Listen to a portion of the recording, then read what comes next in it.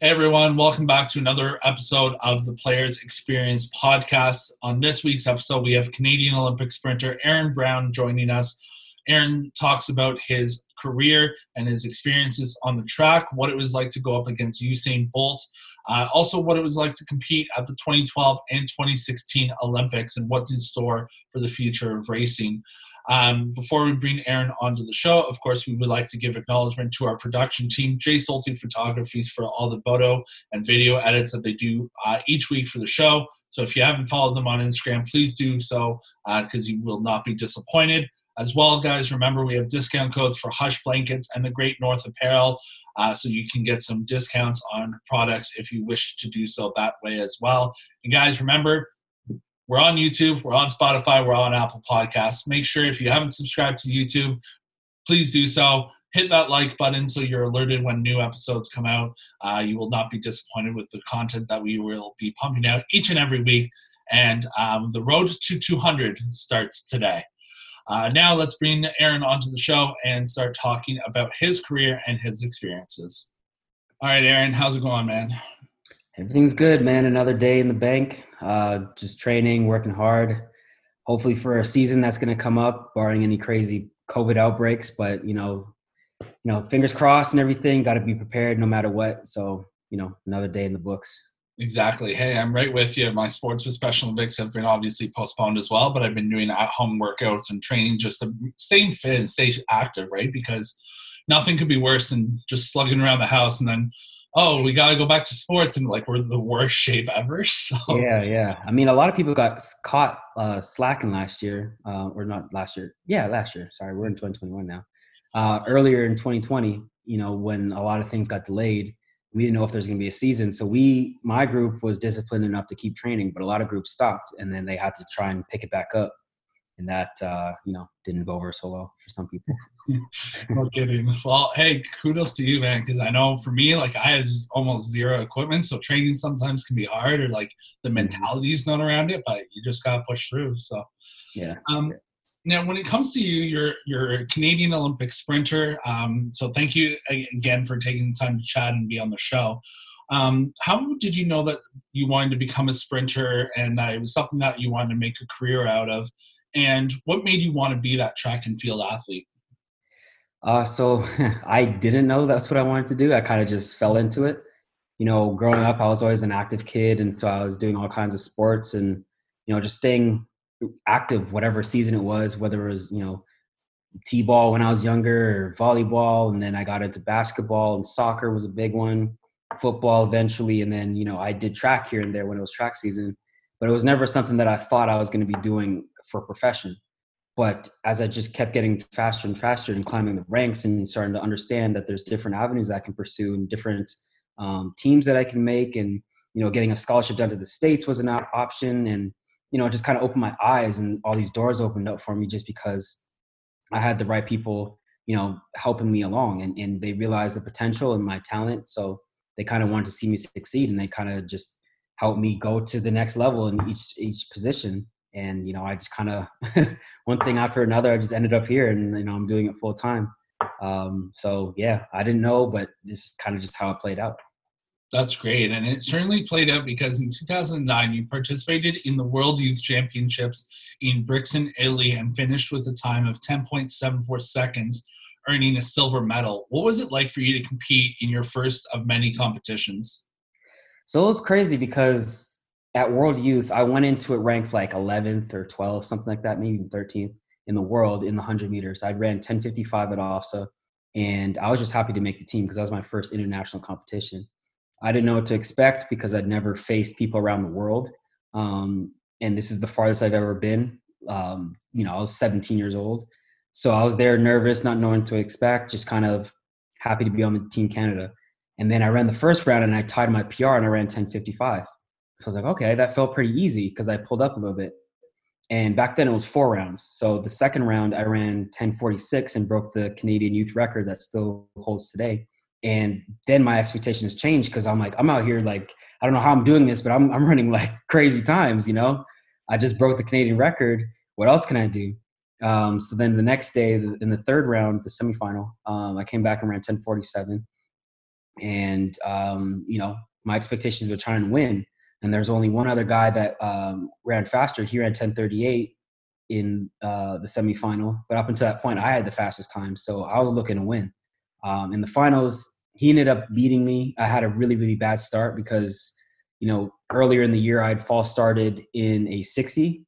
And that was at, I think, a meet in the States. I can't even remember the name of it, but one of those like international competitions indoors. And so it was on my mind, don't false start, don't false start. Because back then it was one false start, it gets charged to the field, and then the next one is live. And if you false start, you're out. So somebody had already false started the first time. And so the next one was, if you false start, you're out. And so I'm like, this would be the worst way. I've had a great championship. I don't want to false start again. So I had a really bad start, slow reaction, and I was actually last for a lot of the race, but I was able to come up and get second. So it was bittersweet because I wanted to win. I felt like, I'd been running so well, and you naturally, want to see how far you can take it. But at the same time, it was my first international competition, came in with a medal. I was only one of two people that get a medal at the World Youths, and I wasn't expected to do anything. So, I look back on that really fondly, and that was one of my favorite international competitions. Hey man, placing on the podium is a feat, without question. So the fact that you walked away with a silver medal, kudos to you, because again, the mentality aspect of the sport is such a huge one too, right? So when you're competing in your first games, you're so nervous already because you're like, yo, this is my first games. Yeah. And then to walk away, so congrats to you, man, because that's well deserved. Appreciate it. Now the journey continues, and in 2016 in Rio, you placed again on the podium with a bronze this time. How much work went into staying on the podium, and what was the feeling like after? That match was very interesting, or that race was very interesting, rather, because the U.S. ended up being disqualified, resulting in you and the rest of the team earning that bronze. What was the mentality like for you to again step on the podium, but because of a disqualification? Man, so that was a wave of emotions because we'd put a lot of work in the relay program. 2013, we got a medal. We were on the podium from a disqualification. 2015, we're on the podium again for a disqualification. So we wanted to get the medal outright, and we knew we had the talent. We had a really great group of guys. Myself, Andre, and Brendan were, flirting with that sub 10, sub 20 barrier, and we knew that we had a really great team. Akeem was a great starter. He'd run 10:15, so we're all in PR shape that year, and we felt like we could be in the mix if we had a clean race. So we went through that race, and the immediate reaction afterwards was, what the hell? Because it's like we ran 37.6, broke the Canadian record that stood since 96, but we were fourth, and we missed it by so small of a margin that it was just kind of like, this can't be it. We put it together. We did exactly what we thought we could do, and it just should be a medal. It felt incomplete. So we almost didn't want to leave the track at first because we were watching the results, waiting for something to happen, something to unfold, like somebody getting taken off of the or getting disqualified. And sure enough, when we're going through the media gauntlet, we're all sad. We're all kind of like, man, I can't believe we didn't get a medal. We're going through our interview with CBC, and we're like, talking about it. You can see our body language is low. And then they tell us we're happy to tell you, you guys have been upgraded to a bronze. And immediately we're all happy. There's smiles across the board. We're all just like, yes. And then they're like, okay, so let's run this interview back. And then this time we're all happy and upbeat and like, this is amazing. we got our record. Yeah, we got the record. We got our bronze. We're good now. So that was definitely a great moment to get the medal. And even though it's from a disqualification, you take it when you can get it, at that level. Hey man, especially with the sport rivalry that comes between Canada and US already. Yeah. That just adds to, that's like the gravy on top, Yeah. Yeah. And my coach was actually the US relay coach at the time. My coach now that I train with, and I trained with Justin Gatlin, and he was second leg, part of the disqualification. So I was like, ooh, it sucks that he got disqualified and lost his medal, but yeah, I'm going to take my bronze, so I'll gladly take that. Now, talking about feelings and emotions of the competition, to represent Canada again is always such a great accomplishment, Yeah. and a great honor. How did it feel for you to represent Canada at the Olympics not once but twice, not only in 2016 but 4 years earlier in 2012? Yeah. So anytime my dog's just going Oh, crazy. what kind of dog do you have? A little chihuahua. Hey, man, I can speak for that. My Chihuahua's upstairs right now. Okay, yeah. He's a She's barker, ripping the so like speakers out I, from above. I just put him like with a gate across so that he wouldn't freak out and start barking if someone walks down the street. But Yeah. Um, yeah, anytime I line up for Team Canada, I always appreciate it because I know, you know, it's always an honor. A lot of people want to be in that position. Sometimes they only take 2 or 3 people per event, and a lot of people wish they could be in that position. And year in, year out, I'm lining up for Team Canada, putting the Canada across my chest, and I'm always proud. I know what it means to represent the country, how many people are watching and rooting for you, and hoping that you can come through with a great performance and all that stuff. So I just think about them anytime I don the maple leaf on my chest. I'm always going up there trying to represent the best I can. And the Olympics only come around every 4 years.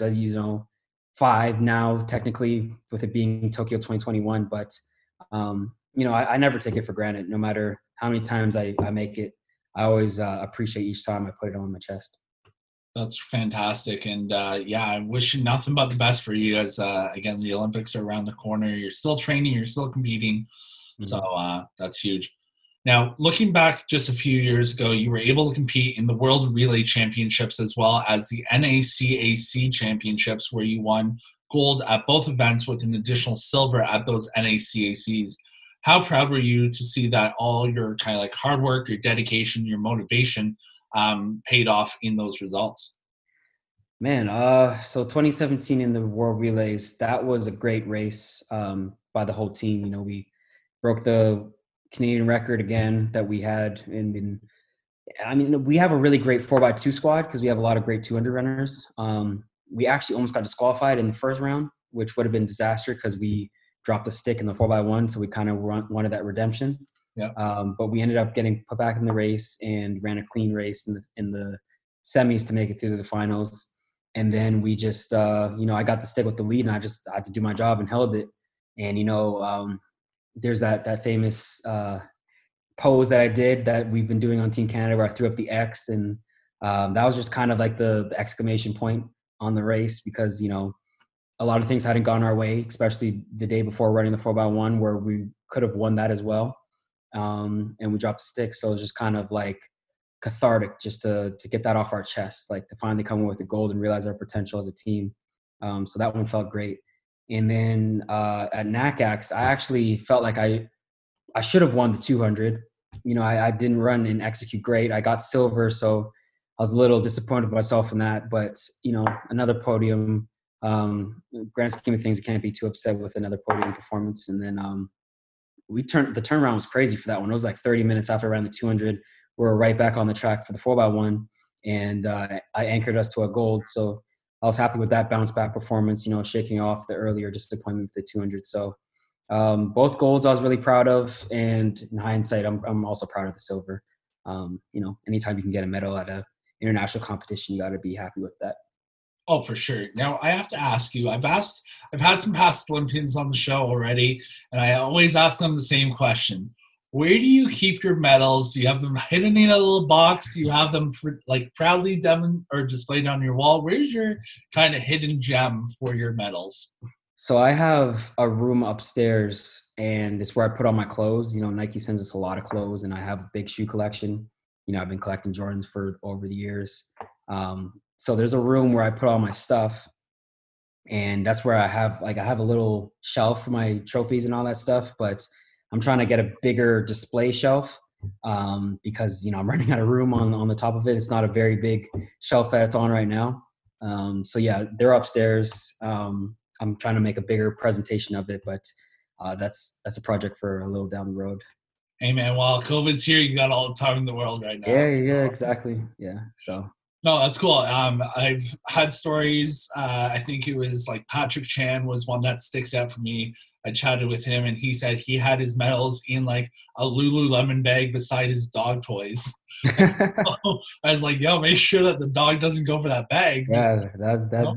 they're hard to replace, especially Olympic medals. So you got to be careful.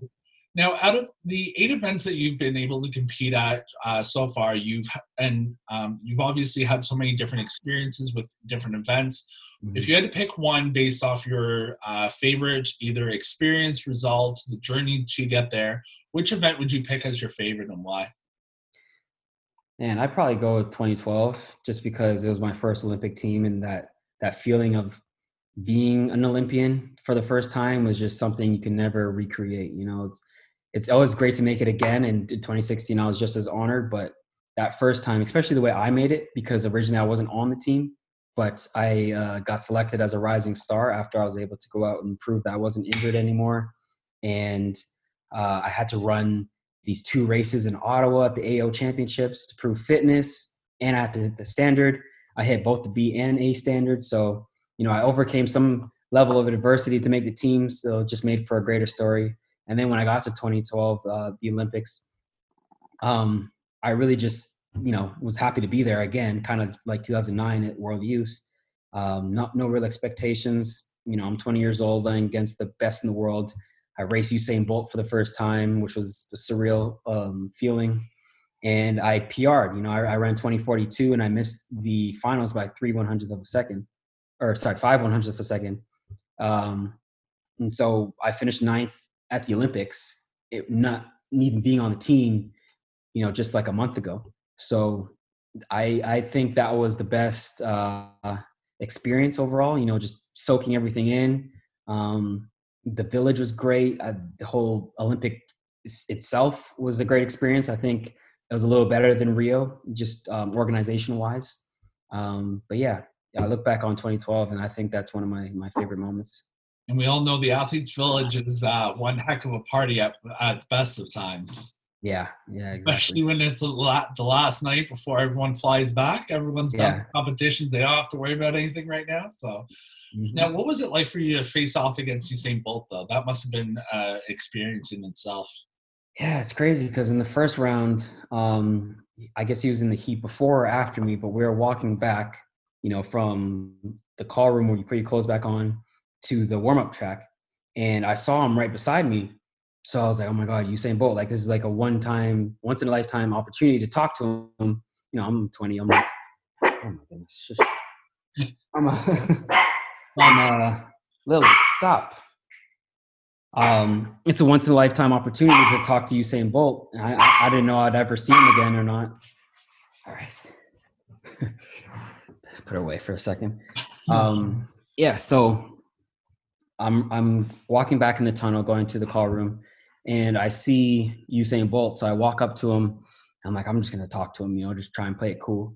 And I'm like, hey man, great race, you know, like, cause the day before he ran the 100 and won gold, ran 9.6. And so it was crazy. And I looked up to him at the time. So I just said, hey, great race. And he said something like, you know, thanks, respect, or something like that.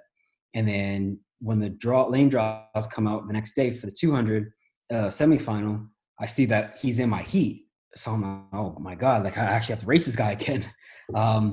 So, you know, we line up. I ran my PR. I'm in lane 9, way on the outside, so I don't see people until we come off the curve. And I remember when he passed me, he looked like he was 7 feet tall. Like his stride and his presence, like you just feel like a giant is going right by you. And you're like, wow, like that's crazy. You know, I see him like kind of jogging and shutting down, you know, running really easy. So then I'm like trying to get as close to him as possible. And, you know, it pulled me to a PR. So I did what I was supposed to do. And then after the race, I remember that I have a picture of it too. You know, he was walking beside me, about to pass me. And I'm like, oh, should I shake his hand? Should I shake his hand? And then I put it out and then we dapped. And, you know, I have a picture of that, which is pretty cool. I should probably, you know, print that, show my kid. Yeah, honestly, that's an accomplishment. Like, that's just like one of those priceless feelings, you know? I was going to say accomplishment, but it's not really whenever you get to race against someone like Usain Bolt, that's an accomplishment, setting a PR accomplishment. But just having that moment after the race and like knowing a mutual respect between the two of you, Yeah. that's a huge priceless moment and something definitely to frame up with like the rest of your medals as well. Yeah, yeah, yeah. He's a great competitor. He's always been approachable, a nice guy, really laid back, like typical Jamaican, real cool guy. So it was a great experience getting to meet him and race him over the years. That's great. Now, talking about mentors and people that you look up to, most individuals have a mentor or someone in their life that's helped motivate them to success. Has there Mhm. been someone in your life that has been that kind of driving force for you? Um, I train with Justin Gatlin, and he's been someone that I've always looked up to since I came here. He's always given me advice and been in my corner, trying to help me get to levels that he's been able to reach. Donovan Bailey's another guy that growing up I always looked up to because he's a Canadian icon, the famous 96 race and all the other success he's had. But I'd say the main motivator would be Bill Stevens, my club coach in high school, because if it wasn't for him, I wouldn't be running today and I wouldn't be in the position I was at now because he's the one that told me to go into track and take it seriously and I can get a scholarship and I can be this and that and go to world youth and world juniors and whatnot. So without him, I wouldn't be in this position today because, like I said, I was not trying to be a track and field athlete as a profession. I didn't even know that was possible. Yeah, But giving the right guidance and advice from Bill over the years, in the early years, I ended up just snowballing and falling to the position I'm at now. So I definitely attribute a lot of my success to that, and he was the early motivator for me. that's awesome. And I want to continue a little bit on the earlier discussion of honors and representations. In 2012, you were awarded the Queen Elizabeth II Diamond Jubilee Medal. What was it like for you to receive that award? Back then I was getting awards and stuff that I didn't really understand and know the magnitude of. So looking back on it now, I'm definitely honored and it was great to receive that. But at the time when I got it, I really didn't know much about it. I was just like, award, cool, and I was just kind of taking it in stride. I'm not a guy that likes to stop and smell the roses while I get them. Like I'm a reflective person that likes to look back and be like, oh wow, that was pretty dope. That was pretty good. I had a really great experience or a really great year or whatever. Um, but I like to try and stay in the moment. So I'm still chasing certain goals and certain awards and accolades right now in my career. So I don't get caught up in what I've done so far. I'm always telling myself that you need to do better and keep going. And that's just the way to keep myself motivated and keep myself hungry and working hard. Um, yeah. So. That's great. Now, my last question for you is I have a section that I like to end off each episode with called the Words of Wisdom. So, what words of wisdom or advice would you want to give to the next generation of track and field athletes or just sport athletes in general that kind of want to pursue a career and get a name for themselves? Yeah, man. My whole career, I feel like the theme of my career has been resilience. And that means that no matter what type of roadblock or failure or shortcoming I've had, I've always been able to get back up on my feet. And I think that's been my legacy and my defining description of my career. And I would advise other athletes who want to be successful and reach high levels to kind of do the same. You might be better in certain areas or, a young stud and have all kind of success come at you fast when you're young, but eventually everybody reaches that point of adversity. Even the great Usain Bolt and whatever athlete you want to look at, LeBron James, Michael Jordan, whoever it is, they've all had some type of adversity. And the thing that separates those who go on to be legends and the icons and those who have the talent but never really manifest into anything is the resilience and the ability to bounce back and meet those challenges with more dedication and fire and responsiveness and coming back to meet the challenge because we're all going to come with adversity and meet it head on, and it's just how you deal with it in order to take yourself to that next level.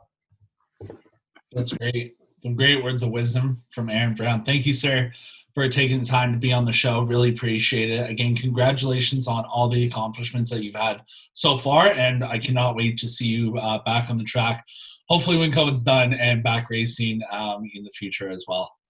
Appreciate it, man. Thanks for having me. No problem. We'll talk again soon. Thanks so much.